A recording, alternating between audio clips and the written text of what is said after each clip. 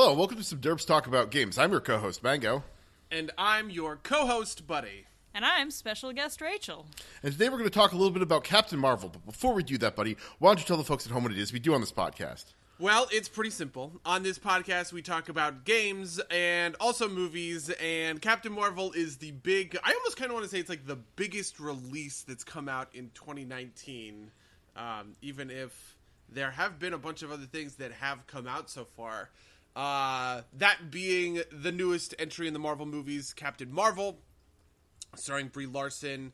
And because of that, we wanted to bring on a special guest, my wife, Rachel. Yeah, well, before we get to the spoiler warning, let's give our short impressions, I guess. Why don't you guys start? It's bad. I think when I walked out of the movie theater, what I said was it was the world's okayest movie, and I think at this point I kind of stand by that statement. It wasn't like so bad that it was terrible. It was okay.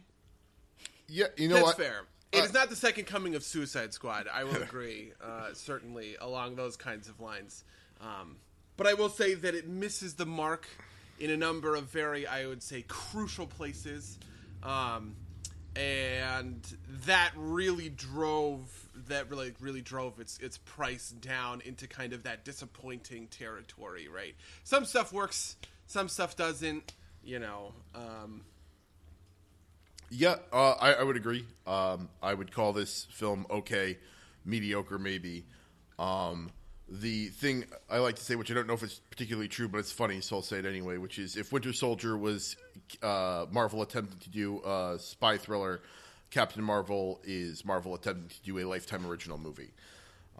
And so, you know, I feel like I'd recommend this the same way I recommended Alita, which is like, if you're a completionist, go see it. I think this movie is worse than Alita, to be clear. Wow. But, Boy. Yeah, no, I actually super agree with that. But I think if you're like a casual Marvel fan, I think you can safely skip this one. Yeah. Anything else you want to say before we hit the spoiler warning? I also don't like this movie, but that is like a different sort of calculus. I like this movie worse than it is bad, even though I would kind of definitively say it is, you know... I probably think it is worse than the two of you, because I think it is less than mediocre. Like, it doesn't even nail... Like, even a movie that is...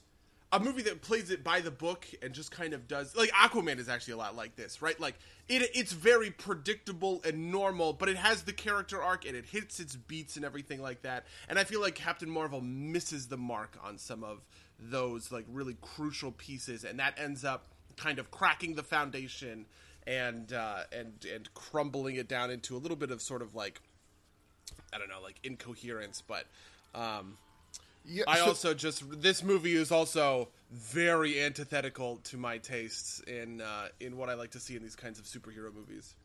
So I think I'd agree with you on that. It's got a lot of those problems. I just think that kind of like the normal Marvel production quality makes it like a thing that I can watch and not be too mad about watching. Okay, yeah, fair enough. Yeah, I think it was kind of, I honestly just kind of think it's on par with a lot of these lower level Marvel movies. I think part of the reason why I have a better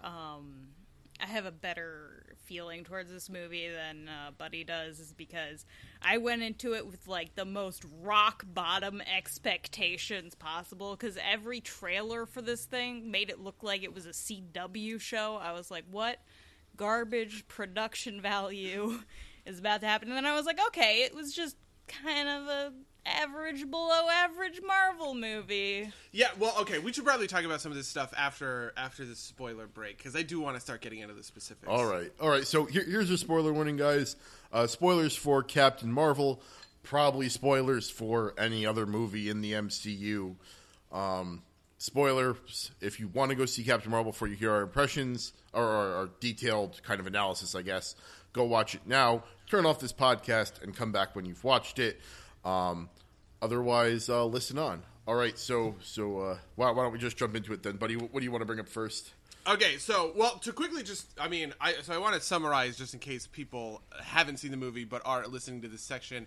Captain Marvel tells the story of Carol Danvers, who is an amnesiac special, forces operative, I guess you'd say, for the Kree Empire, right? The aliens that were alluded to in Guardians of the Galaxy, like Ronan the Accuser kind of comes from there. She eventually makes her way to Earth and finds out that things the life that she has led as a member of the Kree aren't quite what they always seemed, and ends up joining forces with both Nick Fury on S.H.I.E.L.D. and some rogue Skrull agents in order to fight back against the people who essentially wiped her memory to try and use her use her as a weapon. The whole thing is set in the 90s and in Los Angeles, which, to be fair, was actually kind of awesome because they shot a whole bunch of it right near our house, but then they did that thing that happens in movies all the time where they teleport across the city, and because I'm so well aware of the surroundings, I'm no one can get from El Segundo to North Hollywood that doesn't in make 10 any minutes. sense. Yeah, traffic in LA. He didn't hit traffic in Santa I Monica. know, right? What? Yeah. Nick Fury was very able to keep up with that train in a way that I don't think is realistic. I mean, I don't know. Maybe traffic was worse in the 90s. Also, isn't this LA right after Rodney King? Whatever. Yeah, so the big spoiler thing that bugged me that I just wanted to bring up as an opening salvo is, how do you feel about the Skrull, the Skrulls in this movie's being the good guys actually? So I'm gonna say that I don't I know that that's not correct, or comic book correct, and canon, yeah. And they look evil. They look like goblins. But it didn't bother me so much. But I'm not as well read as you are in the comics. So it I was like, okay, that's an interpretation, and it didn't seem to me. Part of this comes from Talos himself is not an evil Skrull. He's actually an outcast of the Skrull Empire as a character. In the comics, because I don't think he can shape change, and so they're just you're fucking worthless.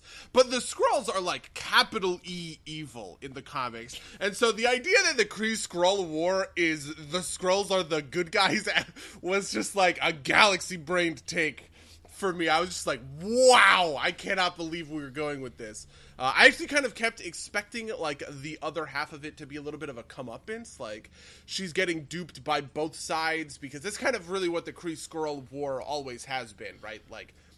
Both sides are kind of wrong. That is one thing that did bother me more, which is I liked Ronan in the comic books better. This is a problem I have with Guardians 1 as well, is I like Ronan as lawful stupid, and how sometimes he's on the right side of that and sometimes he's on the wrong side of that, and I always thought that was interesting. But that's I don't know, I read a bunch of the I guess it's Infinity War comics around the time that Guardians 1 came out, and I was disappointed by that, but it's what it is. Yeah, I mean, I don't know basically any of the lore of the Captain Marvel universe or Ronan, because the only Marvel comic lore I know is really X-Men stuff. But Ronan is so useless in this movie. He's basically the worst villain or hero or whatever he's supposed to be ever, because he's just terrible. We already know he dies. That was such a weird. He's I'm gonna come back for her. No, you're not. You're gonna die in Guardians of the Galaxy. Yeah, not even just die. He loses a dance off and dies. So it's a really humiliating death too. So I don't really know where they were going with that. And it's such a shame because I love Lee Pace. He's one of my favorites. And I was oh yeah, Lee Pace is gonna get another shot at being not the lamest possible person. No, he just literally stands there as his ship blows up and is and then runs away. Yeah, runs away, and then like does a "I'll be back" when we know for a fact that he's not gonna be back. Yeah, there was some a couple of weird missteps like that. Like, I totally thought that Talos or whatever his name is was gonna die when he got shot, and they kind of, I think, set it up like that, and then he didn't, and he was fine. And why did they shoot him? I have no idea about that either. I also felt like that was intrinsically super weird. I kind of wonder if, like, they did have him die, and then Marvel executives were like no, you guys, we can't be anything but as lighthearted as possible. I think that has legitimately happened to some of the Marvel movies in the past. If someone dies, maybe they'll call us gritty and not like us anymore, or like DC. Well, because, like, I felt like the same thing also happened in Civil War, and I just kind of feel like they, like, they screened a cut from the movie, and everybody got into, like, the focus room after, and they were like, War Machine dies, or, like, in this case it would be like, Talos dies, no, and so they're like, well, Talos can't die anymore. But it just kind of makes, like, the stakes of the film feel very, very hollow, which I'm not a huge fan of. Like, this movie, I think, had a very big stakes problem in the typical way Marvel movies have a stakes problem, where the hero is too competent for their own good. Like, for instance, I honestly think that it's worse in this movie than it is in most Marvel movies. Like, so the interesting thing is that this was what a lot of Phase 1 movies looked like, right? Iron Man looks like this. Captain America 1 looks like this. Thor, not so much, actually. He kind of gets like a real comeuppance and loses his powers and stuff like that. But then I feel like they got better at it in Phase 2 and 3. Like, Doctor Strange and Black Panther both, I think, have a much better relationship with these kinds of, like, stakes, right? And they're like the other, they are the other origin movies that Captain Marvel is kind of going up against. But Captain Marvel 1 feels a lot like Iron Man, or a lot like Captain America, where she is just extremely competent from the word go, and so I never feel, you know what I mean? Like, they make this huge point of, like, oh, when she gets knocked down, she gets back up again. They're never going to keep her down. I'm honestly surprised they didn't just use... Yeah, given how much of this movie was 90s nostalgia... Why the fuck did they not use that song? The Chumbawamba's Tub Thumper, right? Actually, so I want to be very clear about this. Tub Thumper came out in 1997, and this movie is set somewhere between 1994 and 1995, and I actually have some bones to pick, because whatever. This is such tub thumping, bullshit. buddy. Yeah. Anyway, but like in the context of the movie, she never does the thing that her character arc is built around, which is this idea that, like, she needs to learn to pick herself back up on, put herself back on her 2 feet or whatever. But, like, she never gets knocked down in the plot of the movie. We only see it as part of this, like, vague flashback montage, and even in then, the defining characteristic is that she just keeps getting back up again. So she doesn't even really have an arc, because it's not like she loses this ability. She just kind of is this, and that's supposed to be meaningful. And I was just like, this is the big climactic dramatic moment of the film, and it is so hollow and flat because there's no change. Do you know what I mean? Yeah, I honestly think that I'm verging onto, like, that she's a the big Mary Sue, right? Like the big insult. I think she might qualify, because essentially her change is she takes off her limiters, right? Like, and like it's not even like I don't know. I feel like that was poorly handled too.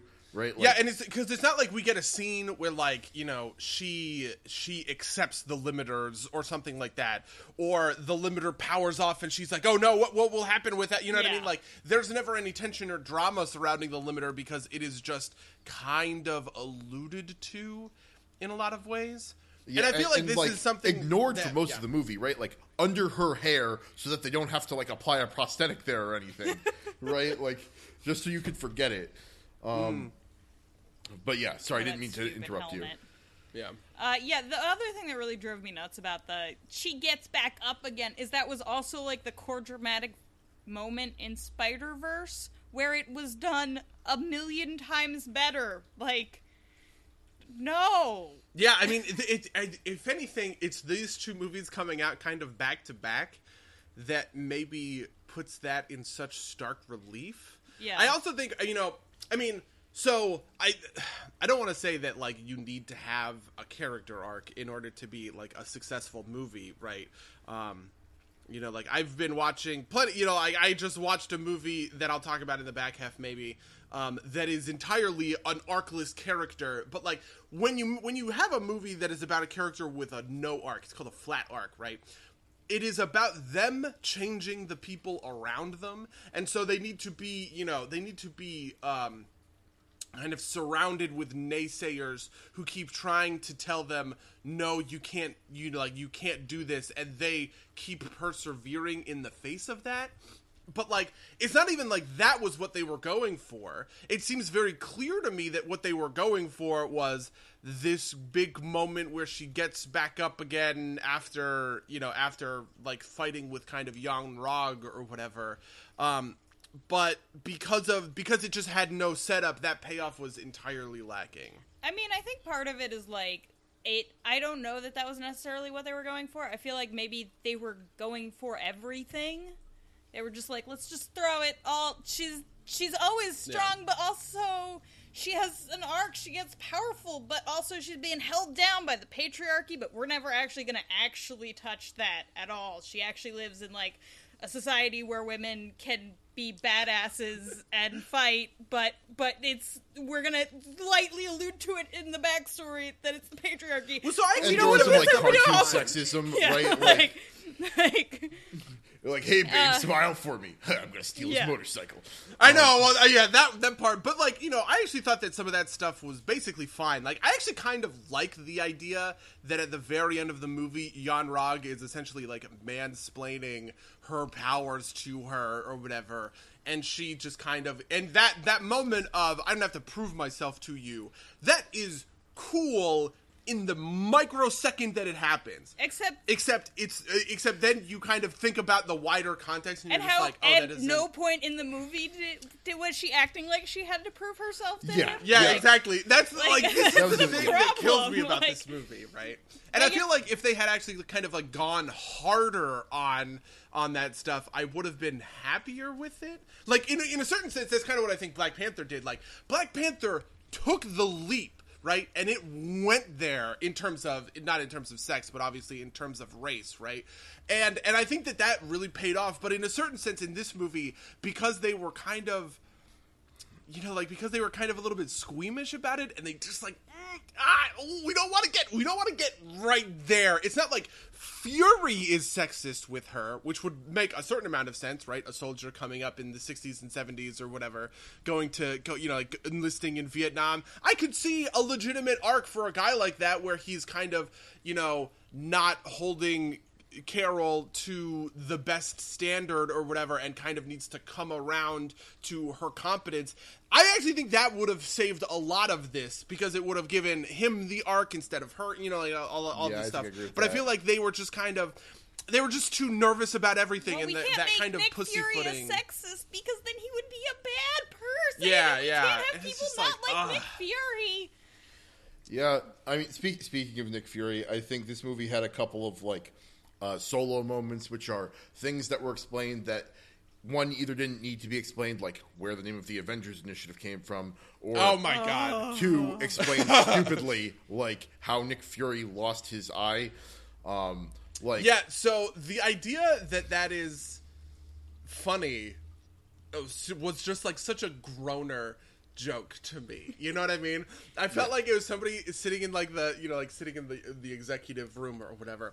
What if Nick Fury gets his eye scratched out by the cat, and just like one person, but like the biggest and like fattest and like the senior executive started like slapping his knee and guffawing like, ow, ow, ow, ow, ow, ow, ow, and everybody's looking at this guy like, oh fuck, we're gonna have to put this in the movie now. And they put it in the fucking movie because one dude thought it was funny in a porn movie. Nobody laughed in my whole theater well, actually nobody really laughed at like any of the jokes, it felt like. Wow. Yeah, that is true. Yeah, I didn't really think about it before, but that, I mean, yeah. we laughed at one point, but it was not a point. I laughed think at- it was I laughed at the movie. Avengers Initiative. I think we both started laughing. Yeah, We were just, you know what that so reminded me of? That stupid. reminded me of the end of Logan when she It's the- turns the the X. she turns the cross at his grave Yeah, into yeah. the X. Oh God, yeah, that is what that moment felt like. My thing was like, it was like when you take into perspective the original Avengers movie where he's like, they needed something to avenge. Like, have you been keeping that in your pocket since the 90s then, Nick Fury? Have you been working on that line for like a decade? What? Yeah. I don't. So my big moment of like inappropriate laughter was like when they sit when she sits down at the table with Rambo or whatever that character's name was, and Rambo says to her, you know, the hardest part was losing my friend or whatever. I just like I was trying to stifle laughter because, you know, the audience was like dead silent and like vaguely moved by this. They're just like, this is like the cheesiest, most fucking predictable, like dumb thing. I don't know. Probably because I wasn't part of the movie. So that is actually interesting because I was really sold for that. I felt like a lot of the supporting characters, like Sam Jackson, her or whoever, you know, like whatever actress she is, and Ben Mendelsohn all sold me. I was not sold by Brie Larson, and I was not really sold on Carol Danvers, but I'm kind of having a tough time figuring out if that is because like the screenwriting is poor and she didn't have the arc. Yeah, because I kind of feel like it's hard to act well when your direction seems to be you're really confused and you don't know how you feel for the entire movie. Yeah, it's like that's a you don't huge know if problem you for have this movie. emotional connections because you have amnesia. Yeah. Yeah, so like to be clear, I didn't think that the character was portrayed poorly. I just thought that particular moment was super fucking trite, and it rang hollow to me because like it just felt like the most movie speech that I have heard in a while. Right? My big problem with like Rambo and stuff was that like I couldn't help but feel a little like Carol Danvers is like so emotionally tortured this whole movie, and it's like, okay, but like I feel like maybe Rambo's had a harder time, you know, with all the prejudice, both being a black woman, you know, and she couldn't be a part of the Air Force. Like, you went off and joined the fucking space cadets and got to like be the big fucking hero. But she never seemed to get her dreams. She kind of had to move to a farm to raise her child. I mean, she did get to like, dogfight with the one Kree she did get to person dogfight, in which the was Grand the other thing where Canyon, I was which like, thought I was great. kind of like, what happened to all of Carol Danvers' flying skills? Like, is she supposed to be the, like, they were both pilots, but that's never revisited. She just shoots lasers out of her hand. Yeah, see, and part of this that's tough for me is that, like, typically I can always backfill information from the comics.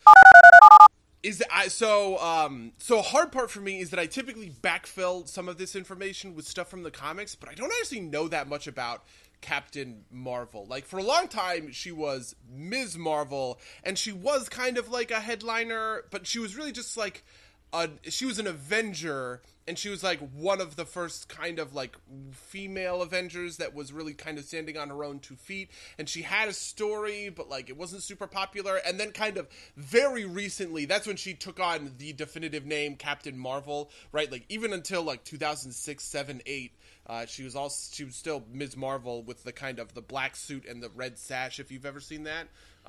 Which isn't to say that like she's a bad character or anything, but she doesn't have the same kind of like, you know, foundation that some of these other, you know, solo outing heroes have. Like Doctor Strange is not a person that has held many series on his own, but he kind of has held more of a solo experience than Captain Marvel has. She's kind of really born out of the Avengers comics, and so all of this stuff from her backstory, I kind of don't have a barometer for it in the same sort of way. She's Phyla-Vell, or is that a different character?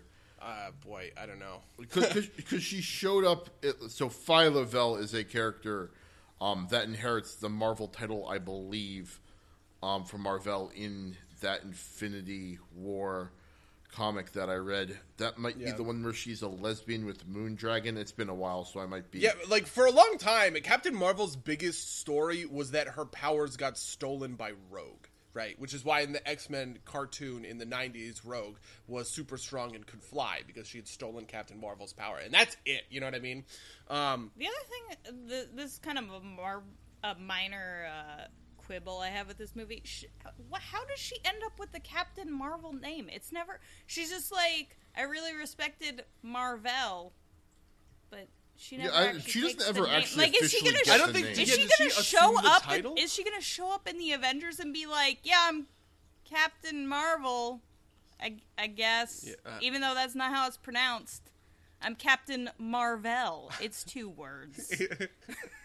Actually, yeah, I have to be honest, that dishwashing scene might have been the best scene in the movie, just because I think that the plotless, kind of characterless filler dialogue work between Brie Larson and Sam Jackson was like good. And I almost sort of wish that like Marvel cared about the other stuff, you know? This is the same problem that I described this when we had our Force Awakens podcast.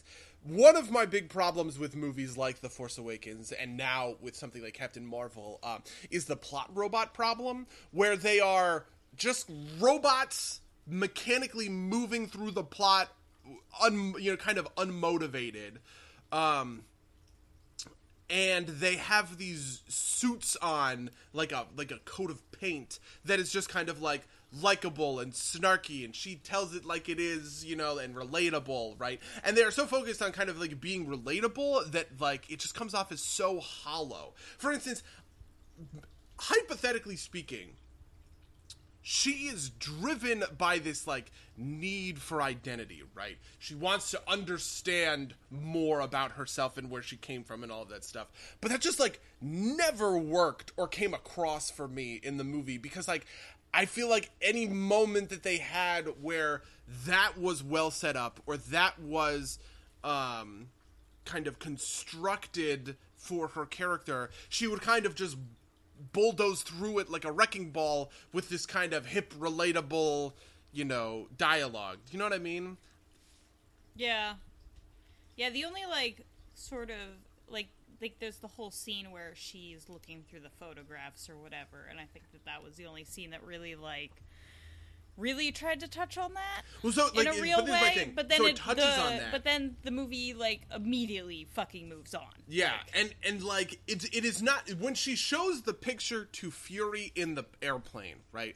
This is not like it's a tone problem, really. It's not a somber moment where she is investing this vulnerability that she doesn't know who she is with this person that she just met, right? Because they keep undercutting it with like, jokey jokes, And maybe this is just like a Marvel humor you don't know problem. who you are. I know, right? Like, maybe this is just like a Marvel humor problem, because there were lots of Marvel humor problems in this movie, like the big fight scene in the space station with the Kree, where they stop the fight dead so that they can, like, banter with one another. I was just like, oh, God, shoot me. This is the worst. Not to mention that all of the action in this movie, except for the very CGI parts, was bad.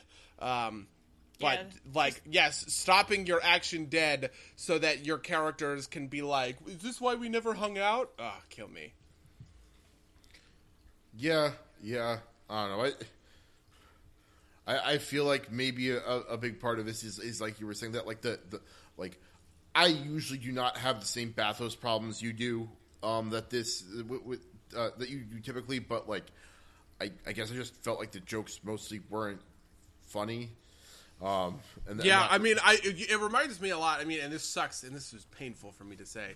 It reminds me a lot of Justice League, where I see what they were going for, but because the jokes weren't funny, they couldn't carry it. You know what I mean? Like, yeah, maybe if the jokes were good, I would be okay with this, but the jokes were never good, so it sucks. Yeah. I mean, there were a couple of parts that did work for me, and they were all parts that were outside of the context of Captain Marvel. Like, all of the things where, like, Goose is a monster alien or whatever. That was hilarious. That's just because you love kitty cats. That's true. You got me. You just related so hard to Nick Fury. I Cuddling did. that cat. Yeah. Yeah, I don't know. Like, Also, go on. Sorry. so is the Tesseract a plot hole? This has just occurred to me. Where does the Tesseract come from? Red Skull. So in the present, do they just have it? Well, it goes. What's his name? Stark's dad. I can't remember his first name. The Stark dad has it the last time we see it, and obviously, it is not too hard of a leap to figure out that it got from Stark to Mar-Vell. And now the Tesseract is in the kitty, but it barfs it up in the post-credit scene, right? Yeah. And so at that point, it's Loki takes it from them in Avengers 1, right? Yeah, okay. Yeah. This doesn't make sense. Now, I'm looking at the wiki, and it explains now, because they got the Tesseract from the ocean at some point, or whatever. Yeah, this doesn't make much sense, because it says, after an incident in New Mexico, this is the Thor thing, in which Thor defeated the Destroyer, humanity finally realized they were not alone in the universe. What? They were... Aside from that alien invasion in the 90s. all that stuff. Yeah. Yeah, but that is, I don't know, I guess it's just not widely known, right? Like, all this happens out in the desert. Yeah. And, none of the attack never works. So it's not like, if it's humanity at large, I don't know. That doesn't feel like too big of a retcon. I don't know. The biggest nitpicky plot hole that bothered me is that why were they above Earth when they jettisoned? Like, they found out that they were supposed to be at Earth from her brain, but they already happened to be circling above it when they Oh. Yeah. You're right. I guess there's just a jump point That right doesn't make above sense. Earth, which I don't know how that shit fucking works. Yeah, Because also when Ronan shows up, he just shows up right in front of Earth.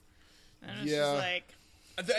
That's something that got kind of established in Guardians 1 and then Wait, but no, hammered that in doesn't make Ragnarok sense. and Guardians 2. That doesn't make sense, because specifically when... What's his face? The dude with the bad contacts? Jan-Rog. When he's like, okay, we're coming. Vers, the dumbest name ever. We're coming, but the nearest jump point is like 24 hours away. But then Ronan just shows up. Ronan just jumps right at Earth. So the nearest jump point is not 24 hours away. Maybe Ronan was just waiting at a jump point and they had to get... Yeah. So, yeah. Well, no, isn't the wall thing the jump points? So my understanding, at least from what I thought, was that they had to fly to a jump point to jump to Earth. Like, the 22 hours was getting to a point that they could jump to the Earth jump point, which is why it took them 22 hours. And Ronan was already like, I'm ready to carpet bomb you, so maybe he was just waiting there being like, oh, He's boy. just always chilling, waiting to bomb some people. Yeah. It's one of those things that's, like, unexplained enough that I guess I can hand wave it and not feel too mad about it. I guess my problem is that this movie in general is so internally inconsistent with the shit that it's doing. Just even, like, on minor things, like, her helmet drove me nuts. Is it so she can breathe in space? Because sometimes it's on, yeah, and but then at the very end, off, she was completely and fine. she's just not got it on. And is it because she unlocked her powers? No, because then there was the part in the beginning of the movie where she got sucked out into space, and she took, like, 3 minutes to put her fucking helmet on. Yeah, but she didn't have she had the limiter on in the... Sure, but that's what I'm saying, is that she still waited to... Like, it's space, guys. It's space. You should probably put your helmet on. So, one, it might... I don't remember the science around it, but there's something in my mind that's saying that maybe it's not real. Like, regardless of whether or not it's actually that bad, you should probably address it. But I feel like in other Marvel movies, they've also done this. Yeah. Where it's, like, not so... Where like, you survive in space for, like, a couple seconds, and then... And the thing is, like, if you want to... in both Guardians movies. If you want to tell me that, like, the helmet is just an aesthetic choice, then, like... it was never a good aesthetic choice. Yeah, I don't... You I don't mean, like I like Mohawks? her suit...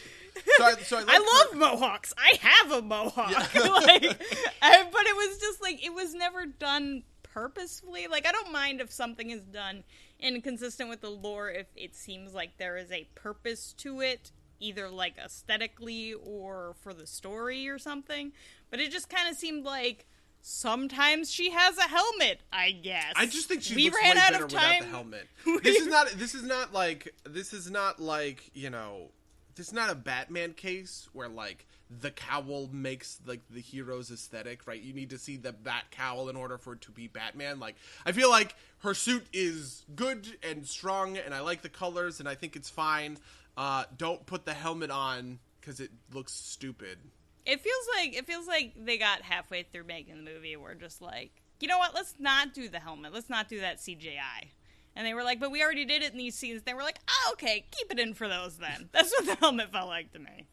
I also, my other minor costume quibble is that Ronan doesn't have the black marks on his face he looks so anymore. much better with that war paint. Why the fuck did they? And not I'm give just him kind of war paint? like, Hollywood, stop just painting actors blue. It's not working. Why is everyone just blue now? I wonder. I should tweet that. I should just Photoshop the Will Smith genie face on top of Ronan's face. Ronan's body, yeah. Yep.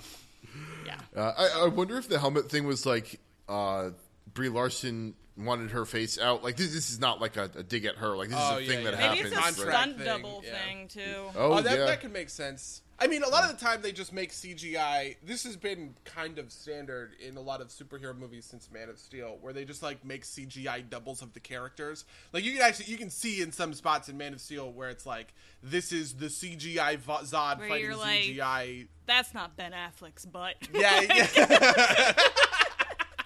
I know you know the difference, and so buddy. I almost sort of wonder if Captain Marvel in space or whatever is like, they need the helmet in order to make CGI Captain Marvel Marvel. So I mean, the de-aging that they did on Nick Fury was really good, and that was CGI. So yeah, no, I normally that stuff normally bothers me, and it looked fine on him. Yeah, it has definitely bothered me in the past. It bothered me in Civil War. It bothered me in Ant-Man, but in this one, oh boy, that was choice. Maybe it's just because Sam Jackson is fucking timeless, even though he's like 70. Maybe they had enough like material from his earlier acting career to kind of like graft him onto himself better. Yeah, deep fakes. Yeah. So kind of in that vein, some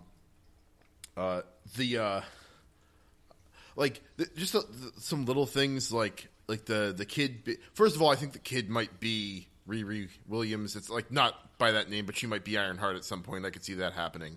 That'd be kind of interesting. Yeah, I kind of thought maybe that was. I thought the kid was fine. I actually thought the kid was something good like, overall. "Oh, maybe she'll build the next that's spaceship what or put something." the and so I was like, "Okay, so she's like, you know."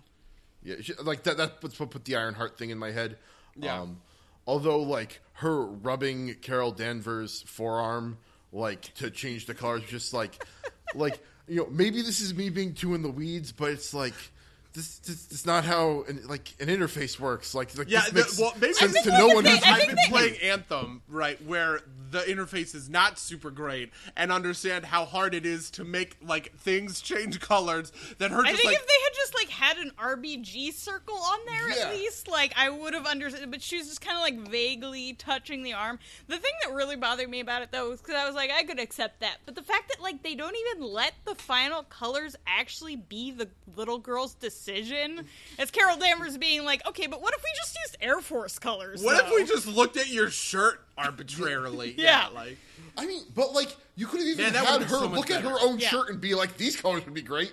Right? Honestly, I think the best way they could have done this is like if for some reason the girl had like drawn a picture or something, like in crayons. I think that would have been cute. And then Carol's No, like, you know I'm gonna what do this that is? or You know what whatever. this is like the Tiger Moms thing. You know what I mean? Where it's like Carol like brings her over and she's like, "Hey, pick some new colors for me," and then she's like fucking around with it. And she's like, "You're taking too long. These colors are all bad. I'm choosing the colors now." You know what I mean? Like it is. Now that you mention it, that does make no sense. It doesn't She work at calls her all. over to make Yeah. the decision and then completely. I is like, kind of wondered, because I don't know Captain Marvel lore, I was like, are all of these suits that she's choosing, like, past Yeah, iterations? so the white and green one and is a if past that iteration. is the case, then are you just shitting all over the past designs of Captain Marvel? Because they're like, definitely not that one. And I was a little like, is that an actual design for her, though? Because that's super rude to whatever artist came up with that then. Yeah, I mean that kind of stuff typically bothers me in these movies. It's like this is like the what did you expect yellow spandex moment of the movie where Yeah. like the movie has to kind of like Shit on comic book fans Yeah, for it being has to fans. like self-flagellate. Also, and cut another itself. thing that kind of bothered me about that scene was that, like, this is set in the 90s. You really think a little girl in the 90s isn't immediately going to make her look like some Lisa Frank coloring book? Oh Like, my or like God. the one that they said definitely no on, right? Like that was like you're like that was the most 90s design Yeah. there. yeah, Absolutely. it very much was. Yeah. That's true. Like, those I paper. just want Captain Marvel to look like a goddamn Dixie cup, okay? Yeah, I know. That's exactly what I was thinking. The Dixie Cup, like, side, it's such an iconic look, you guys. I mean, the 90s nostalgia in the movie I thought was basically fine. You know, like Yeah. the stuff with Blockbuster. You know, she picks up the right stuff. She's an Air Force pilot. You know, fine, whatever. I get that, I guess. and the music choice is very much it. Like like the 9 Inch Nails shirt with like the flannel, right? Like it worked well enough. What was the there were 2, maybe 3 bad needle drops that I thought were not great. The first one was in the fight scene in the station at the end, which I thought was not very good. And I can't remember what song that was. Oh, that song was "I'm Just a Girl" by No Doubt. And then there was the Nirvana song when she's talking to the Supreme Intelligence in just the absolute most dumb scene. That was so stupid, that whole scene. Yeah, I wasn't sold on the Supreme Intelligence bit at all. Like I just thought it was neither like, was I. kind of transparently like, well, we need to use this actor for more than like 2 scenes. So we'll make her be the one that can be anything. Yeah, I think it was supposed to be like, this is where she really gets, this is where she loses and she gets beat up by the bad guys and captured, and now she's going to get reprogrammed by the Supreme Intelligence. But just like, none of that stuff worked in the moment because they didn't set up any of the tension I never correctly. really felt like she was being reprogrammed. Like, the Supreme Intelligence was just kind of being mean to her. Yeah, not to mention that all of the Kree were there with guns pointed at her, and they're watching her powers like flare up, and none of them ever makes the decision like, this has gone too far, and just like shoots her in the back of the head. Yeah. Do you know what I mean? It's I guess we can interpolate, but it's also never established like what the point was. Like Yeah, that's what I mean did they about the just hook her tension. up so that the Supreme Intelligence could like kill Egg her, her? instead of like shooting her. Like I guess the Supreme Intelligence was just bored, wanted to fuck with Carol. Yeah. The other thing that kind of bothered me about the Supreme Intelligence was, of all, immediately when you're like, our whole society is ruled over by this weird AI thing that can, like, program you. I was like, okay, so the Kree are evil? Like, clearly? Like, that sounds pretty dystopian, you guys. Well, yeah, so that's the and point then, of the Kree Skrull War. Yeah. They are both evil. And right? so when they were like, well, the Kree aren't all that good, I was like, yes? Obviously? I But mean, the other thing was, like, that she trope can be. goes... Sorry, I would say like that trope can be played either way, right? Like, Yeah. you can play the utopian AI, luxurious gay space communism or whatever. But I don't know, yes. it was just kind of the language they used. I forget what word he used on the train or whatever in the beginning, where he's like, you need to be I don't know, reprogrammed or something. Or Yeah, I was just like, that's not. You don't say that about nice, friendly AIs. Yeah, and that's the thing, and like that. This is part of what kills the Skrulls thing. Was just like so. It's kind of like my. It's like my version of Batman doesn't kill people or whatever. Or right? Superman's a Boy Scout. Yeah. It's like it's that thing where it's just like the Skrulls are bad. They are bad guys, and so taking the Skrulls out of the Kree-Skrull war, and I almost sort of felt like the doubling down of the prisoners at the end was like specifically there to say fuck you to me personally, right? Like, because I was kind of thinking, I was like, look, the Skrulls are a very deceptive people, obviously, like shape changing or whatever. So it's like maybe this is like a triple cross, right? And so Ben Mendelsohn is like exploiting her identity issues just to get the Tesseract, and that's because this is always the point of the Kree-Skrull War. They are two massive evil empires that are constantly warring with one another, and Earth is like caught in the middle, right? And so Carol has to do that thing where she's with the Kree, then she defects to the Skrulls, then the Skrulls are also wrong, and she kind of does the thing where, you know what? I have to defend humanity. Yeah, actually. I have to defend humanity, stay the fuck off planet Earth or whatever. And so and that's when I was like, okay, this is actually a really neat place to go, because this is like the unfolding plot that I was seeing. I was like, okay, so what she's going to do is she is going to trade her life for the Tesseract, right? The Kree are going to have the Tesseract or whatever, and they are going to be like, we have it, and we can put it into the, you know, like we can put an end to the Skrulls, and we can put an end to the war or whatever. And Captain Marvel is going to go, no, I will re-enlist and I'll fight with you again under protest as long as you leave Earth alone. And that's why she's gone, right? That's why she's gone for all of the Avengers, however many like interceding years. And the Tesseract gets left on Earth. It's like they choose her as the soldier to help them win this, you know, Skrull war fight or whatever, rather than the Tesseract. And so I was like, okay, like that's a pretty fine place for this to go. And then it just was like, no, the Skrulls are absolutely true that they are poor defenseless refugees getting annihilated by the Kree in a giant genocide. The other thing that kind of bothered me about them just being like this small pocket of refugees scattered across the galaxy that the Kree just want to fuck on. It's like, why do the Kree want to fuck on them so particularly? Like, if the whole thing is the Kree is like this totalitarian empire that's like spreading its meaty claws across the galaxy, then if they've got a jump point right over Earth, why haven't they taken over Earth? Yeah. Like, at all. They haven't even tried. Like, when they went to bomb Earth, it was just to get rid of some Skrulls.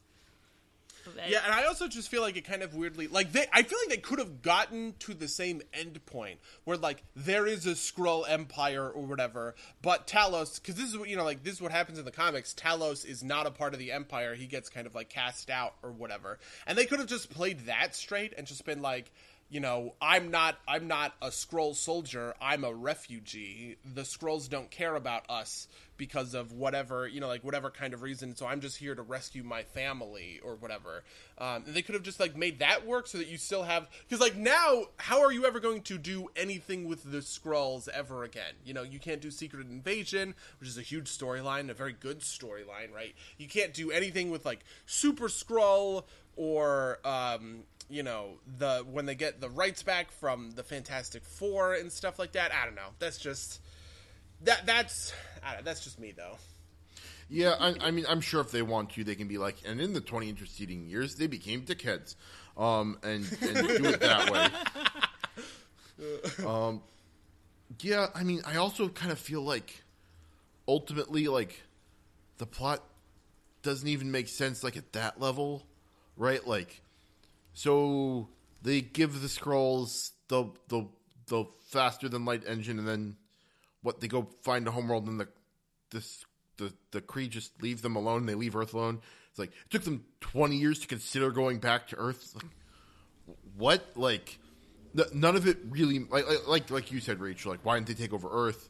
Like, if the Kree go and find another world, they're just gonna be like, like these people that they're willing to like bomb out planets for because they're like they represent a threat to their autocracy. Like, well, I guess they're over there, so we'll leave them alone now. Like, no. Yeah, not to mention that the mystery did not seem very hard to take apart. For, like, if they have this rebellious Kree on planet Earth, Mar-Vell, right? Did they just assume that when she died, because she was shot by Yon-Rogg, right, that she didn't leave anything behind? Yeah, there's no notes or anything. Don't Yeah, investigate. because like, it's not like it was hard for Fury and Captain Marvel to decipher the notes. Yeah. She just had to be able to read Also, Kree. like, when they go up to the spaceship, it's not like there's a special code that Mar-Vell left for her to unshield the thing. She literally just taps her forearm a couple times and goes, unshield. Yeah. Like, so they couldn't, like, do a scan? For a or supreme something? intelligence, Like, that does not seem very smart. Yeah. So yeah, and the thing was, like, will. if...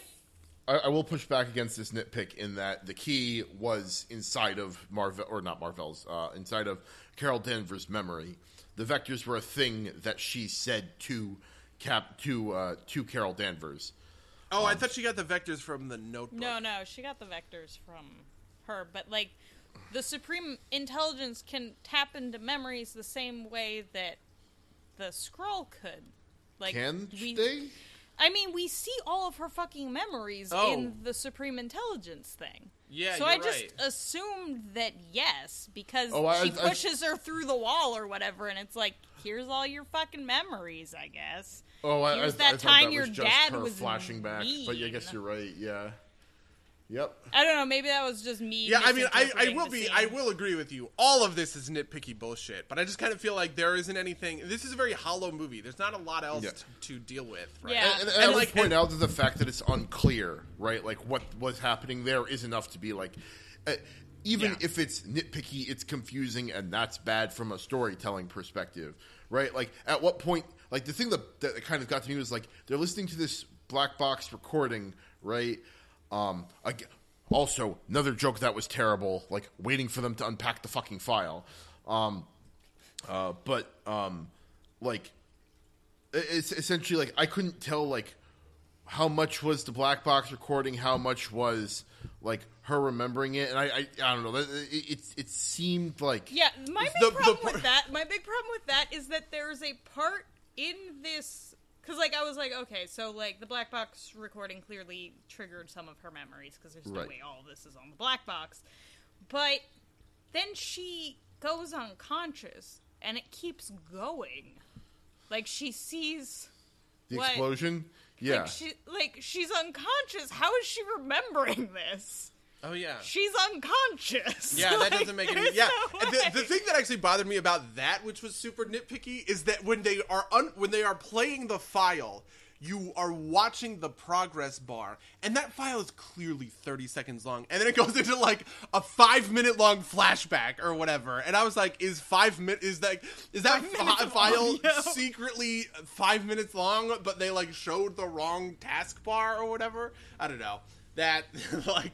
That was just like another one of those small things that bothered me. But the point is that like I feel like I have nothing like bigger or greater or stronger to grab onto, which is tough because in a lot of these other origin movies, right?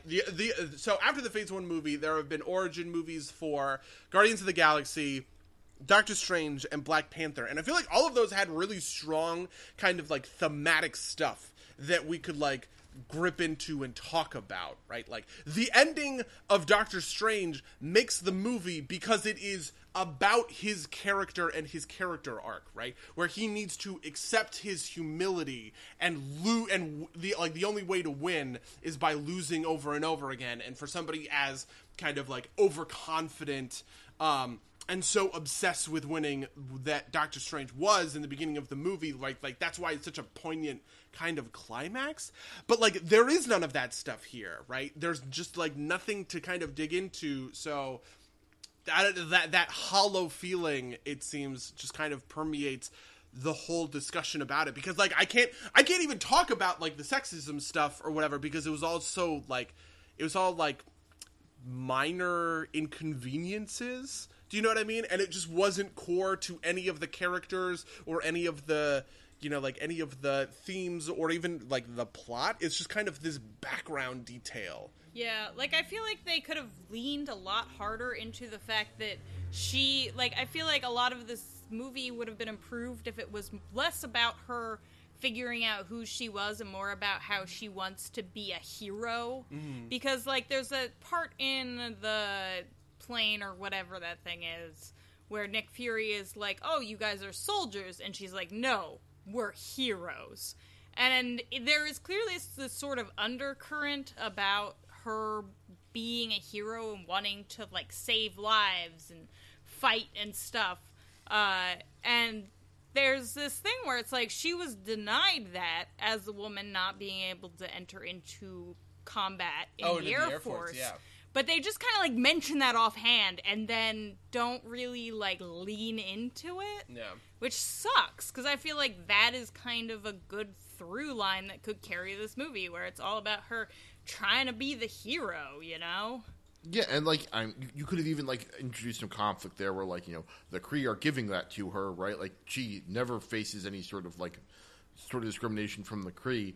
But on Earth, like, you're still defending them even though they wouldn't let you fly combat or whatever, right? Like, you could do something like that, and they just don't, right? They just, like, they very easily, I feel like, could have done that in the beginning part. This is part of what I mean when I say, like, they tried to give her a character arc about getting knocked down and getting back up again or whatever, but, like, she never gets knocked down because, like, if you look at that beginning part of the movie, if she had done something, like, reckless and stupid or, like, emotionally driven that kind of gets, like, told to us, right? Like, let's say they're, they get into the refugee thing and she blows their cover by going wild and crazy and chasing after somebody or something kind of along those kinds of lines. And then she gets captured for it. And then Yon-Rogg needs to bust open the Skrull jail in order to break her out of it, right? Like, then you could kind of get it. Right? In the sense that, like, this is the deficiency, this is the lie that she is telling herself,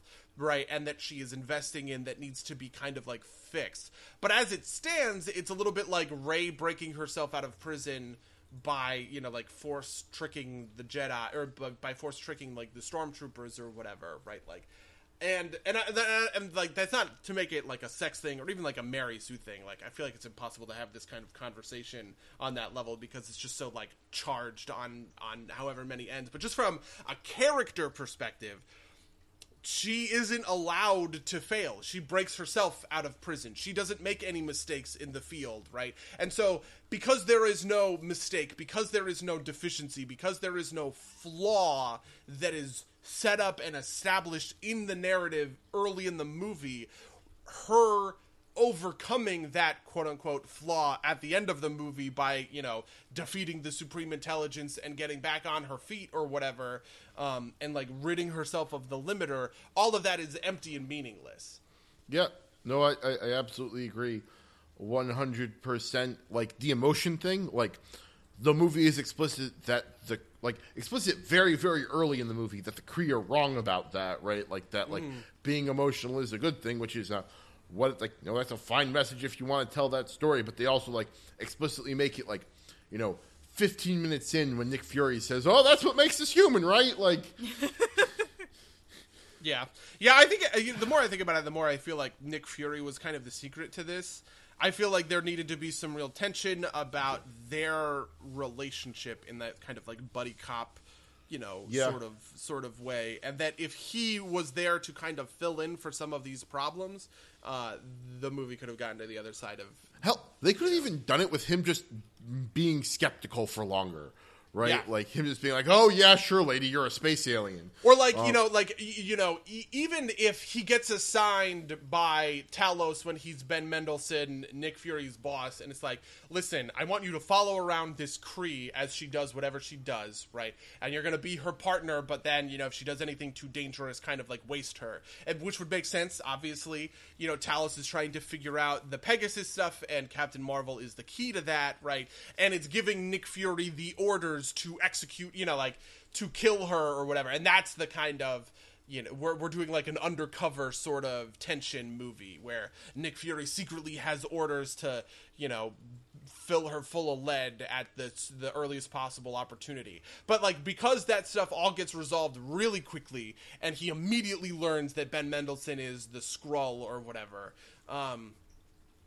You know, there's none of that tension to come out in the direction of the story either. Yeah, I think you're right. I think we're about at the end of our hour. I've got a last thought. Do either of you have last thoughts? Go for it. What's your last thought? So there was a moment early in the movie where it kind of zoomed in on her face, and for whatever reason, I just saw Amy Poehler in her place, and what I really want now is Leslie Knope as Captain Marvel. That actually sounds amazing. I would absolutely watch that movie. 100% a watchable movie. And I guess Nick Fury can be Ron Swan, or you can put Ron Swanson in. You can just do it that way. I actually think Nick Offerman would make a very good Nick Fury. Oh, he would make you're right. He would make a good Nick Fury. white, classic Nick Fury. Yeah, absolutely. Man, now I actually really want Nick Offerman to play alternate universe Nick Fury at some point. I'm just imagining awesome. the train car chase with Nick Offerman, and he's like, "I'm not going over the speed limit. We'll get there when we get there." Yeah, I just polished this car. I am loath to part of what complicates this whole thing. I feel like is all of the other stuff that we didn't even talk about that surrounds this movie, like review bombing, or they're not reviews. It's just people don't want to see the movie. She has these completely outside of all of that stuff. I think this movie is disappointing and doesn't do core character things that it needs to, and that collapses the whole thing. Though I have to say, I feel very hopeful, I guess I should say, for this character in an Avengers context. This movie itself didn't work for me, but I feel like Carol Danvers, without the necessity to carry an arc, right, and just kind of being one of the team, I think will probably work out pretty okay. And that, when we see her chilling with Captain, Steve Rogers or whatever else, and all these other sorts of things, in Avengers Endgame in 2 months, that stuff will go good. So I'm not swearing off the Captain Marvel character forever. I just think that this movie didn't quite hit its mark. Yep, I think I can agree with that. I think at the end of the day, even though that this film had kind of a hollow plot and no character arcs, and the editing was kind of terrible in places. We didn't talk about any of the editing and cinematography. I thought was garbage. Yeah, I couldn't tell if it was more the editing or they just didn't have coverage or something in the cinematography. The fight cinematography was terrible, and there's just a lot of nitpicky shit to this movie. At the end of the day, I am glad that I gave this movie my money so that hopefully the studio execs will be like, movies starring women do make money, and then they give us an actual good movie starring a woman. Oof, that would be She-Hulk. cool. Yeah. She-Hulk would be the best. Yeah.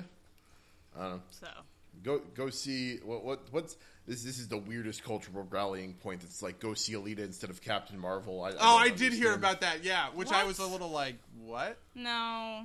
I don't understand. No. I mean, I don't want to see teenage girl titties growing over Captain Marvel. I'm sorry. Alita was so uncomfortable. Can you feel me now? What the fuck was that movie doing? Are you feeling it, Mr. Krabs? Are you? Can you feel it now, Mr. Krabs? You Krabby Patties, don't you, Squidward? You like Well, now that we've Cyborgs. devolved into SpongeBob Anyway. shitposting, how was your week?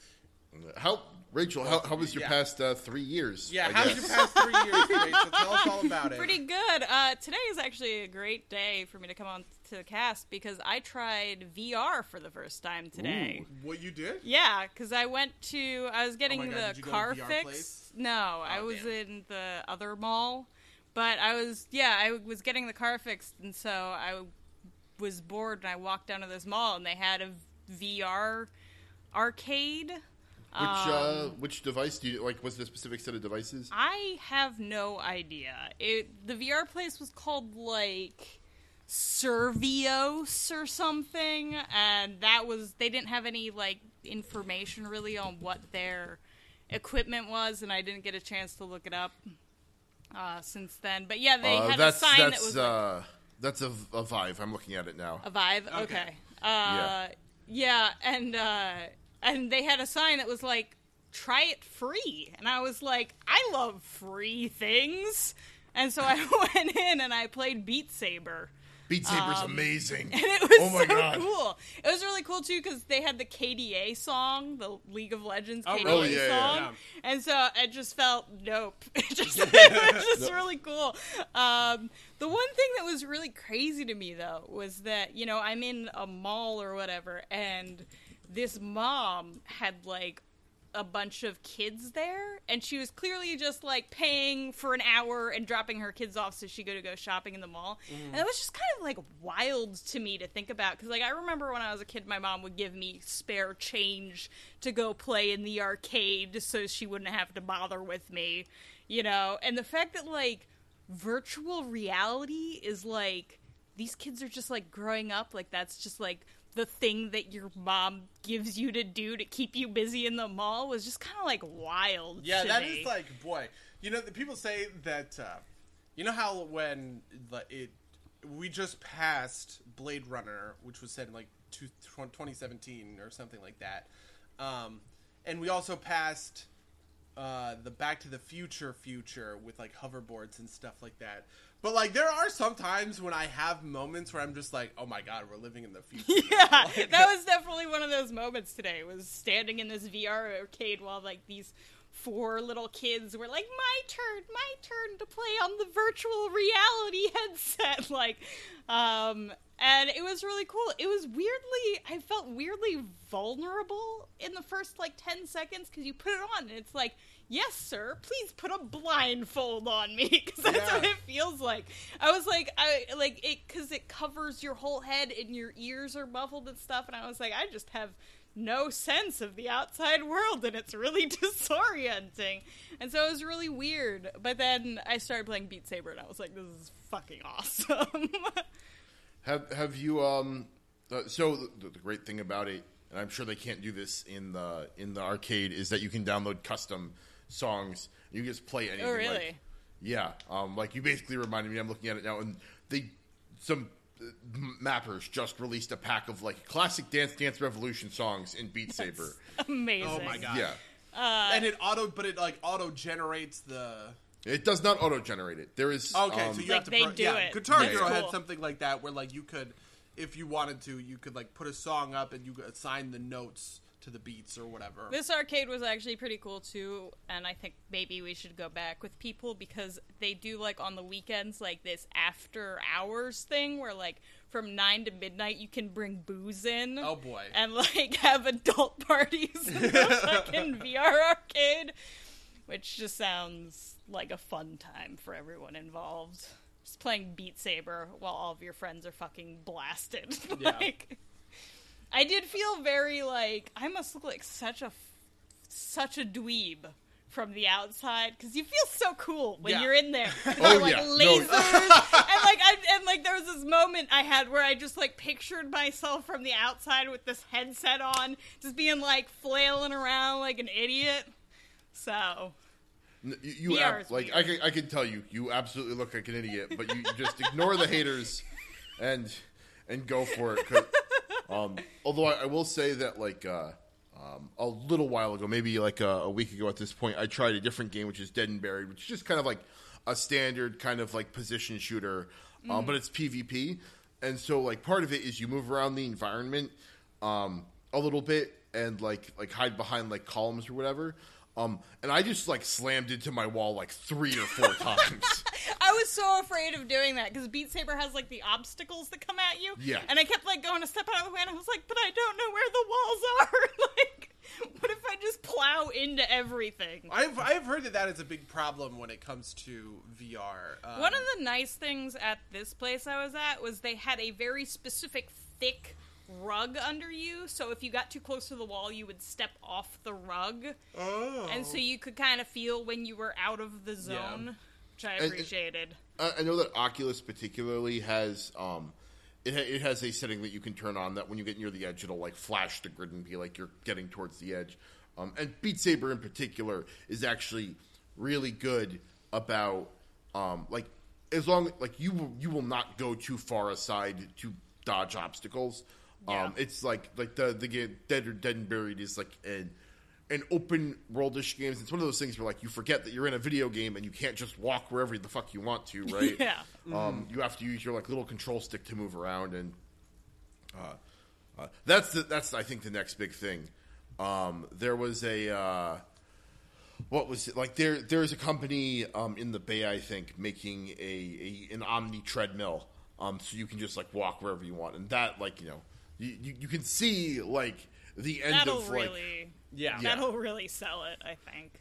You- But I think that's the biggest shortcoming of VR right now in a lot of ways. Mm-hmm. Well, so another piece of this is this idea of kind of like we've been talking about verisimilitude a lot, but like the verisimilitude of a controller and like what that means, because one of the things that one of the things that video games have going for them is that they are kind of standard, like old video games, is that they are kind of like standardly disaffected, right?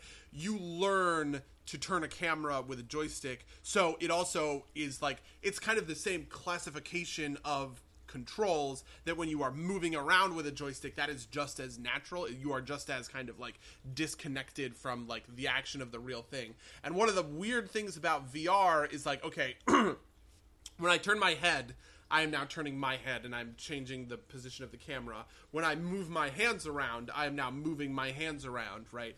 But if I need to walk forward, I press a button, right? And so like there's a disconnect between, okay, here are two things that are verisimilitudinous, right? Where my camera is literally my eye line, right? And the movement of my hands is literally the movement of my hands. And here is something that is not verisimilitudinous, which is the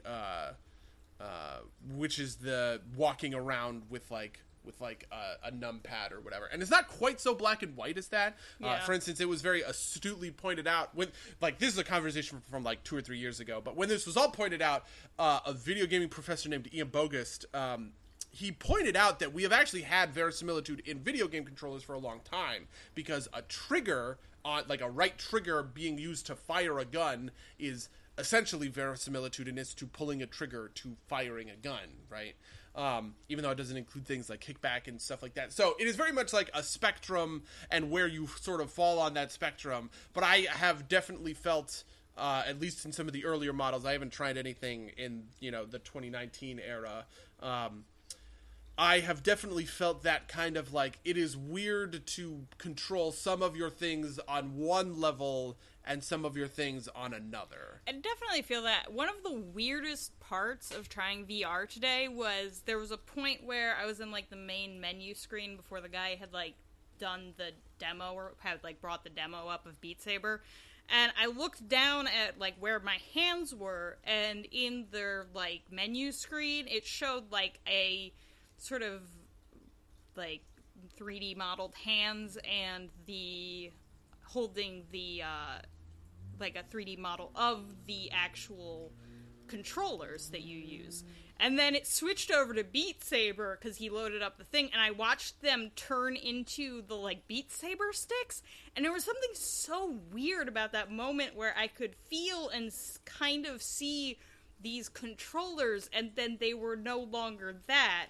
And it was just very sort of, not quite disorienting, but strange. It was very strange. Yeah. It goes and does different things, right? Like, games where you're in a cockpit feel a lot better because you don't need to see as much of that, right? Like you can sit down and turn your head and see around your cockpit and just like use your hands to manipulate a controller, and it feels pretty good. Yeah. That thing you're talking about, like the amount of kind of like psychosomatic stuff that you can feel in there, is like if somebody gets like if a character model gets close to you, I have definitely felt like a warmth from another body, like for like an arm that's close to my face or something, right? Like an arm that's close, even though that's definitely not there. Like I've definitely like psychosomatically perceived it. Yeah, it plays weird tricks with your head.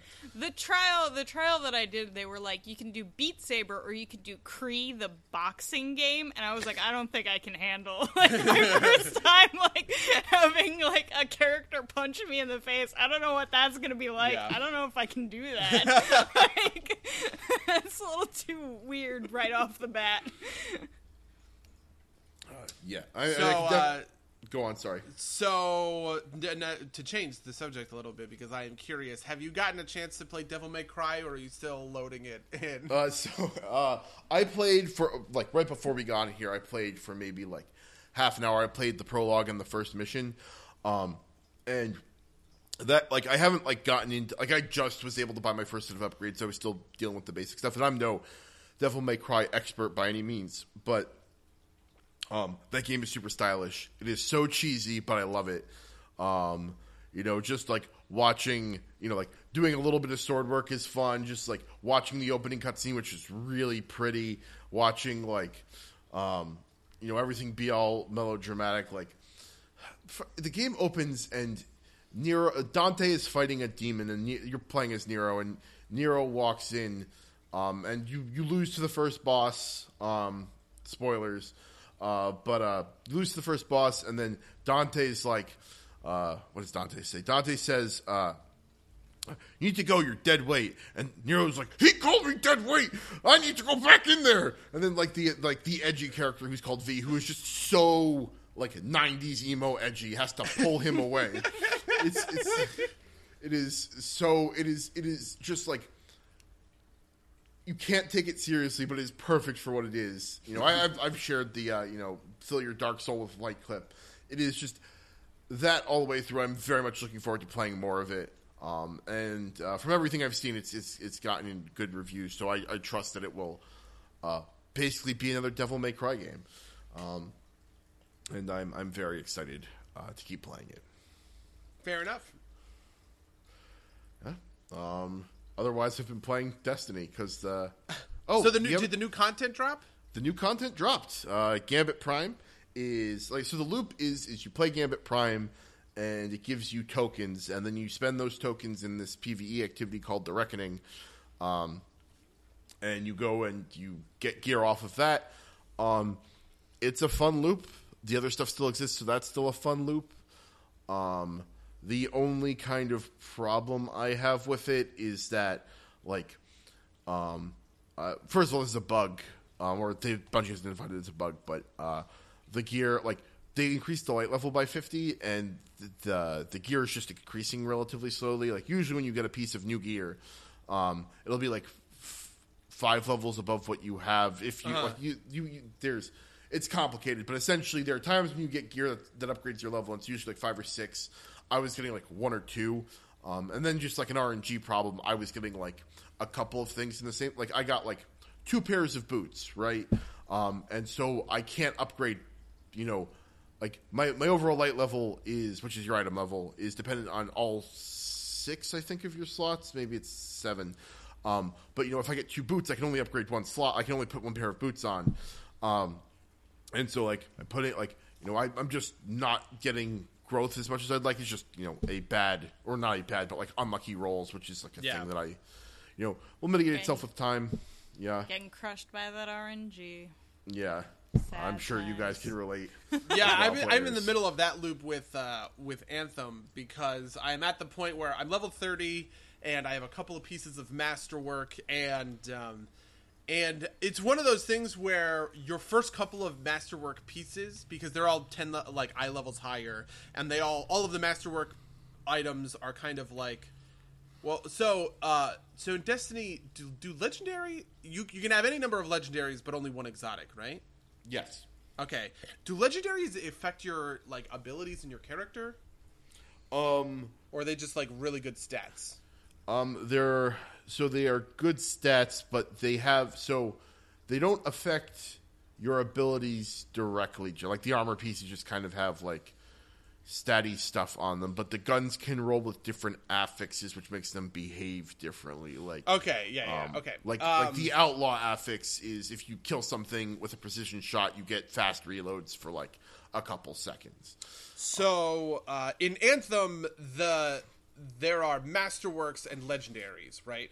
All masterworks carry a trait with them that just changes your gameplay. So like, you know, the assault rifle elemental rage says whenever you shoot an elite enemy with this gun, you increase your elemental damage by 5%, stacking to 20, right? So you take your gun, you shoot a dude 20 times with it, you get 20 stacks, and you start using all of your powers, and then when your stacks are about to run out, you refresh them by, you know, popping off a couple of rounds here and there or whatever, right?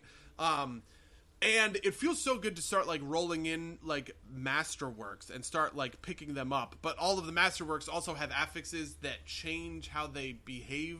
Or, like, it'll give your gear plus 25% damage or reload, or it'll add charges to things with charges or whatever.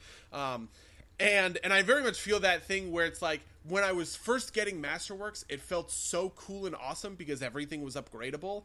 But, like, now I've gotten to the point where I have 3 of my component slots and all of my weapons and abilities are already Masterworks. And so every individual Masterwork I get isn't necessarily, like, an upgrade, but it's a side grade, and it requires a little bit of, like, thought, which isn't a bad thing.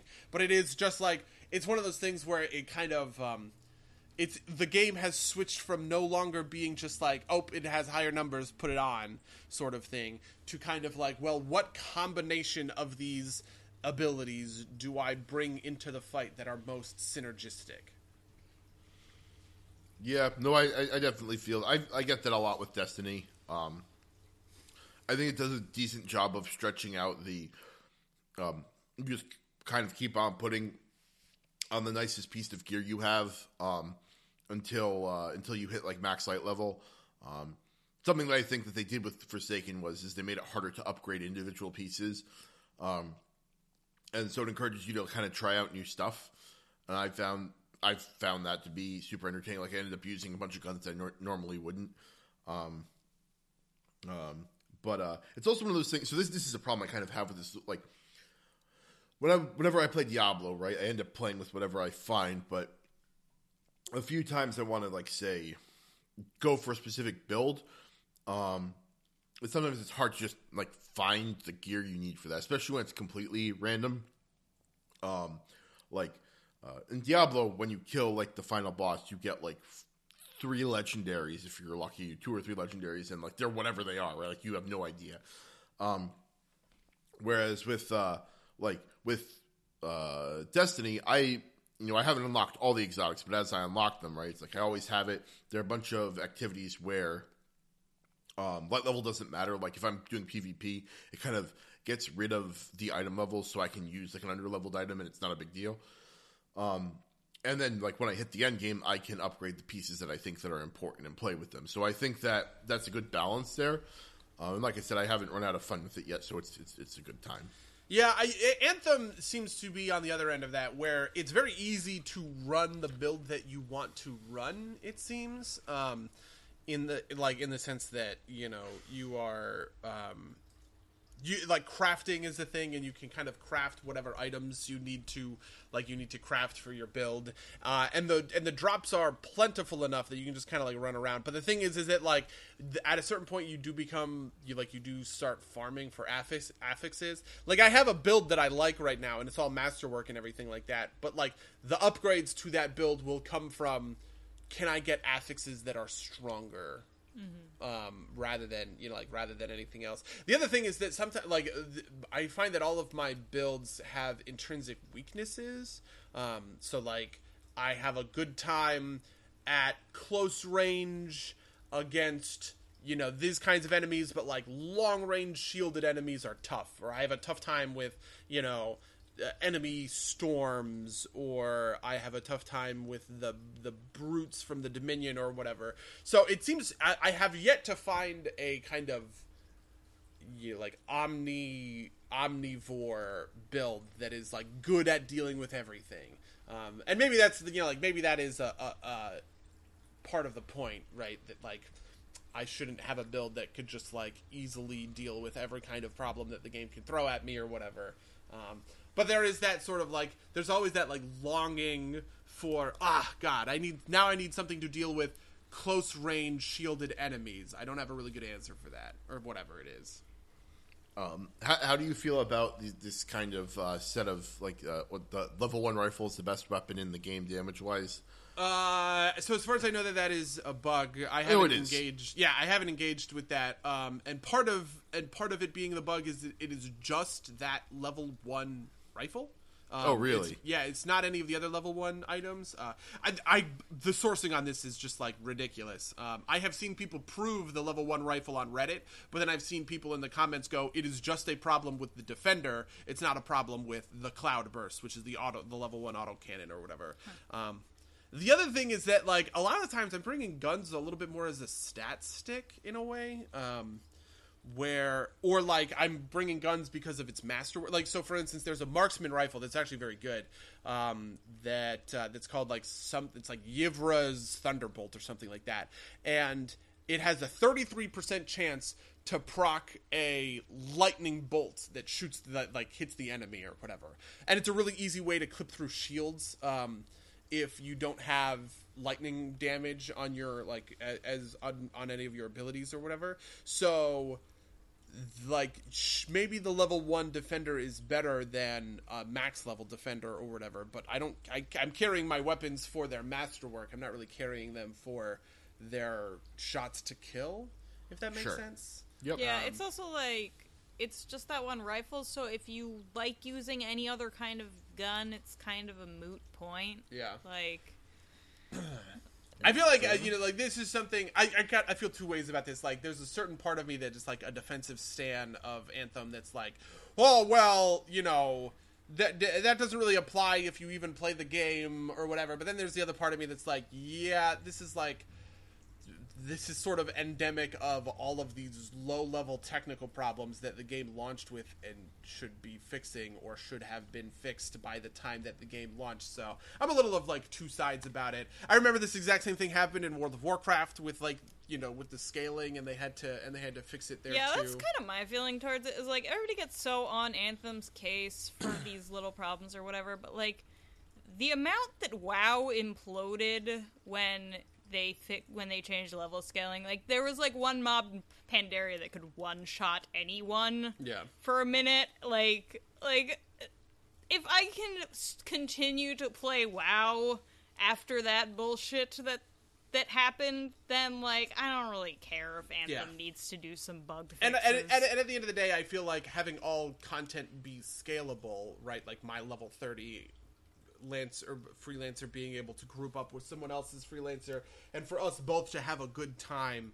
I kind of think that is a positive that generally speaking outweighs the negative. Like the technical problem is the real, like if you want to group this among a bunch of other small scale technical stuff that is like dragging the game down, I think that makes a lot of sense. But I am I don't know. I'm skeptical of the Anthem hate train because sometimes I do think that it gets going a little bit too hard. So I think kind of the big problem is I've said this before, but I think the game will probably be excellent in 6 months to a year, assuming that EA doesn't kill it first. But I think the frustration is that this is EA. They've had the chance to learn from Destiny. They've had the chance to learn from WoW, and that these are things that they should have known. And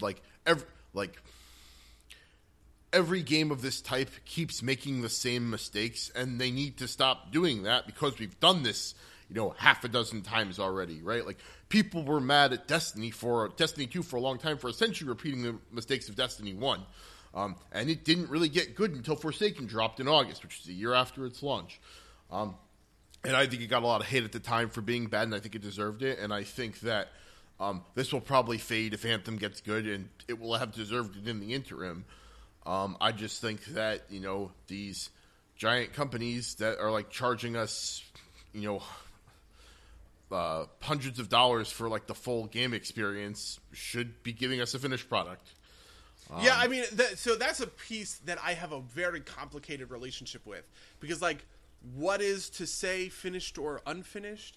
And it's also one of those things where it's kind of like, so for instance, my name is Bife, who is the Destiny lore guy, put out a 50-minute long video on Anthem, where he basically compared Anthem from a story perspective to Mass Effect 1 from a story perspective, and kind of came away like, oh, well, this game is worse than Mass Effect 1. But, like, I couldn't help but think that was just, like, really... That's like comparing the pilot for Breaking Bad to, like, Star Wars or whatever. Like, to some, like, movie.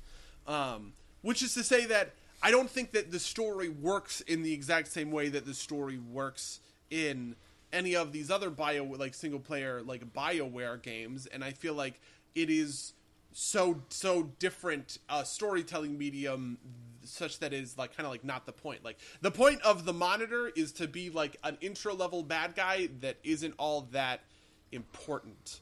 And the point of the story is to set up the surrounding cast of characters, which I think the game does really well, right? And so, which puts me in this kind of position of, like, yeah, I want to see what the future adventures of, whoever, Matthias and Sentinel Bryn and Yarrow and Faye and Halleck are. And I think that success is outsized compared to the Monitor being bland or whatever, because, like, I don't know, like, it's kind of not the point. And so there are certain aspects of it where it's like, well, if I watch the first episode of a TV show and I say that, oh, that's an unfinished show or whatever. Well, yeah, there are 7 other episodes in True Detective Season 3. You fuck.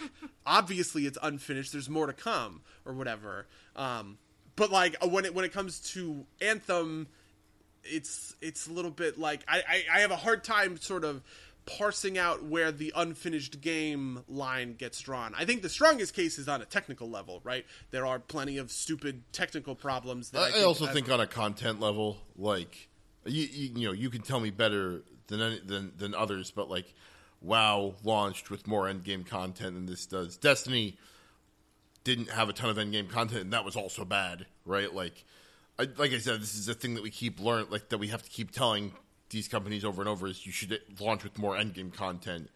I don't know. I think this is part of a larger trend that's a problem where with these live services game, which is essentially you launch them in a state without a ton of like end world content, and you just kind of fill it in as time goes on, and you expect people to be okay with that, which I guess has worked so far, so whatever. Yeah, it reminds me a little bit of the debate in comics about delays in release schedules. In comic books, there are commonly delays of, like, big event titles. Like Civil War was delayed for 2 or 3 months. Secret Invasion, I actually think Secret Invasion may have come out without a delay. Infinite Crisis got a delay. And it's one of those things where comic book fans will complain about the delay, including me, by the way, will complain about the delay, but in the long run, people don't really remember or care about the delay. Like, at the end of the day, Civil War came out, and even if it was delayed by 2 or 3 months, it was, it made it to release, and we all remember what, like, the full story of the trade paperback of Civil War is now. And I kind of feel like that's what ends up happening with games like this. They either launch with so many problems and bugs that they just immediately get blown out, right, and destroyed. Like Fallout 76. Mass Effect Andromeda, which I would and continue to argue was unfair, right? Like, I think if most people gave that game a chance, they would have thought it was, like, good. But, right, like, you either get blown out of the water immediately, or that stuff just kind of, like, fades with time. gamers hold on to it a little bit more. I mean, I still remember there's that weird arrow. Do you remember the weird error that came out with Diablo 3 where everybody kept getting, you know what I mean? But like at the end of the day, people are still playing Diablo. Nobody's like not playing Diablo because of that error 7 years ago. You know, you play Diablo because of what it is in its kind of current state. And so my hope is that Anthem sort of weathers this, weathers this storm and gets back to, and kind of like gets into a point where people come back to the game and they go, yeah, it launched and it was kind of buggy and shit, but now it's, now it's good and strong. So there's this like legendary quote from I believe it's Shigeru Miyamoto. Oh yeah. Like a late game is late once, a bad game is bad forever. And like that's not true anymore because of post-launch patches. Yeah. No Man's Sky is apparently a great game now. I know, right? Yeah, like that is absolutely, like that's a piece of it. And I think the onus is a lot of the time on the developer themselves, right? Like EA saw the reaction to Mass Effect Andromeda and axed it immediately, like 2 weeks, right? Whereas, for the guys at No Man's Sky or Blizzard on WoW or whatever, right? Like they kind of buckled down and kept on carrying on, if that makes sense. Yeah, no, I absolutely. Yeah, that's just the way. I don't know. I wish it wasn't like this, right? Like, part of me wants to say, no, we have to kind of hold these devs' feet to the fire, because if we don't do it, nobody will. Sorry about that, Rachel. I did not realize that you were gone. Yeah. I just wish that it was different. I wish it wasn't that way. I wish we got more. I wish EA had given BioWare more time to launch the game in a better state. Yeah, if that makes sense. Yeah, I mean, I also think part of it that is tough is, and I like the content thing. I don't think I agree with at the end of the day. I think as long as the loops are there, I am okay with kind of light content, because I just think it's impossible to fill out a full sort of like the breadth of content that people are asking for when we talk about some of these like looter shooters, and like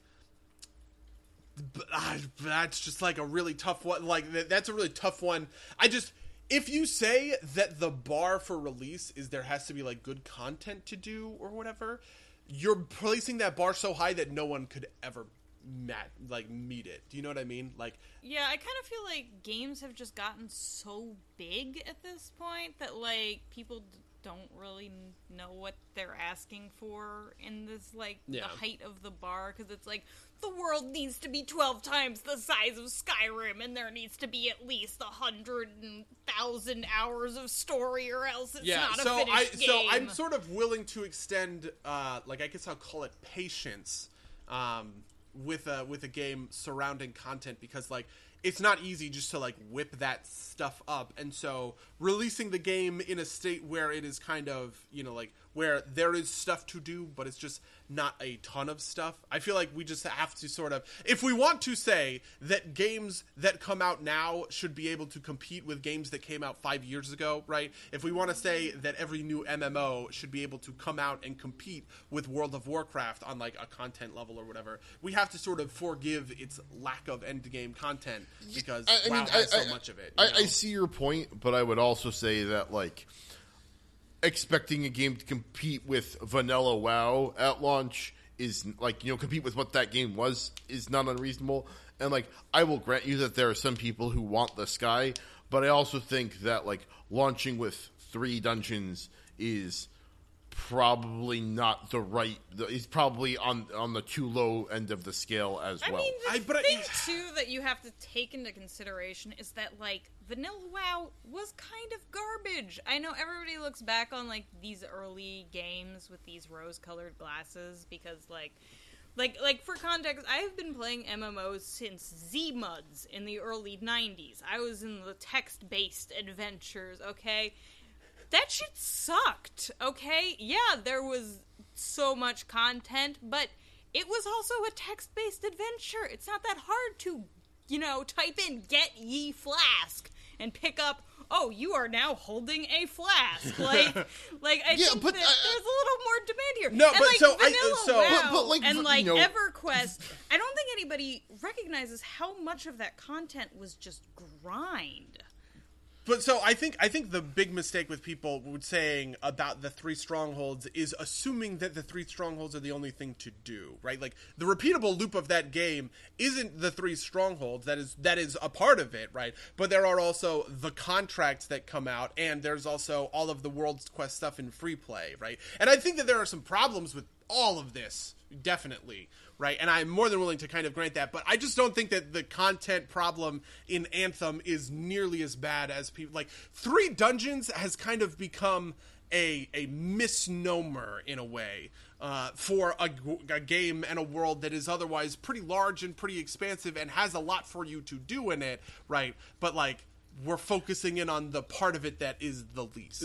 So I'm going to say that, like, with Destiny, because we had similar problems there. Like, Destiny launched with, I think, like 5 strikes and all this other open world stuff, and like a raid within a week of launch, and I still think that was not enough content for what it wanted the end game to be. I think there were some systematic problems there too that got fixed with Forsaken. I'm fairly certain that there are some systematic problems with Anthem that will be fixed with time that are contributing to this. But if it just feels like it's part of the pattern where these games don't launch with enough of an end game to fulfill the people that keep your game alive, which is the people that like just want to kind of bang on this thing for a bunch of hours. Like WoW expansions, like, if you discount the rest of WoW expansions, I feel like launch with more endgame content than any of these looter shooters do. Yeah, but I feel like not really, though, because it's patch cycles. And people still come at WoW with this exact same criticism. Yeah. Where they say that, okay, so for instance... Sure, but, Legion... Just because it gets misapplied in one situation doesn't mean it's like universally invalid. I mean, I guess I will say I will agree with you that there is some line somewhere, right, there that is too little content to release with. But I don't think that Anthem is that line. I don't even really think that Destiny 2 was that, when Destiny 2 released, was that line. I think that there is a certain amount of criticism that is just like, it released with this content and it, like, that plus the core gameplay loop wasn't enough to keep me involved. Like, I could maybe buy an itemization sort of like attack, which is that, like, okay, listen, if you're going to put your very best item drop rate chances in strongholds, or I'm sorry, in dungeons, right, and only launch with 3 of them, I don't care how many fucking world quests you roll for me, right? The only thing that's worth doing is strongholds, and there are only 3 of them to do. Like, maybe I would understand it from sort of like that perspective, but there is a lot to do in Anthem, right? And so that to me is an argument, not that we need to wait until there's more content, but that the content that is in the game needs to be equalized. Do you see what I'm saying? Like, I guess that's just the same. I guess it's just a reconfiguration of the argument, right? Like, and I won't bother to push it because we're already at time. I think we're arguing semantics at this point, which is whatever. But we'll see. We'll see how it goes. I hope EA doesn't kill Anthem. That is the big danger. I feel like is EA gets everybody cold feet gets and just so fucking their panties in such a twist that EA is like, never mind, we're just not going to continue this game and make it better. I mean, it's a matter of if it has the player base, right? Like, it has to be able to compete in like the games marketplace. If people are playing Destiny instead of Anthem, and Anthem doesn't have the player base, EA is not going to continue funding it, and that will be I mean, but I think that is almost sort of in a way, it's like throwing the baby out with the bathwater. Like, a lot of these games, I feel like, can pick up players over time. That's what happened with Diablo. Oh no, I'm not saying that that's the right thing for EA to do. I just think that's the thing that might happen. Anyways, I guess that's the cast. Yeah. If you'd like to email us, or do you guys have anything else you want to add before I wrap it up? I have nothing else I want to add. I want to thank my special guest, for showing up to the desk that is 5 feet across the hall. Yeah, I'm from actually the other here desk. for pretty much every podcast. I'm just quietly assembling IKEA furniture in the background. That's fair. If you ever hear a slight clink, that's me probably putting a new one of Buddy's chairs together or something.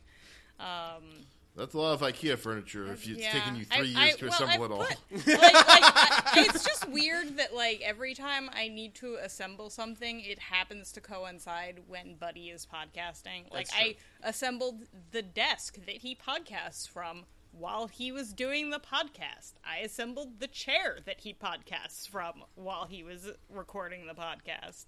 I do want to mention that I guess I went to film school, and that's why I'm on, I work in the film industry, and I'm not you just actually on have the more cast. expertise than I'm the not rest on of this us. cast because I'm Buddy's wife. I actually am on the cast for reasons. I mean, we have had much less qualified people on this cast. Yeah. Like the two of us, right? I'm not Mark, okay? I'm a person who knows things. I'm just kidding. Don't get mad, Mark. The best part is that he will never hear that burn because no one listens to our cast. Yeah, we've got a weirdly high density of film industry guests, right? Rachel, Warren, Greg, my brother, all people who are tangentially related. And, we're just two doofuses.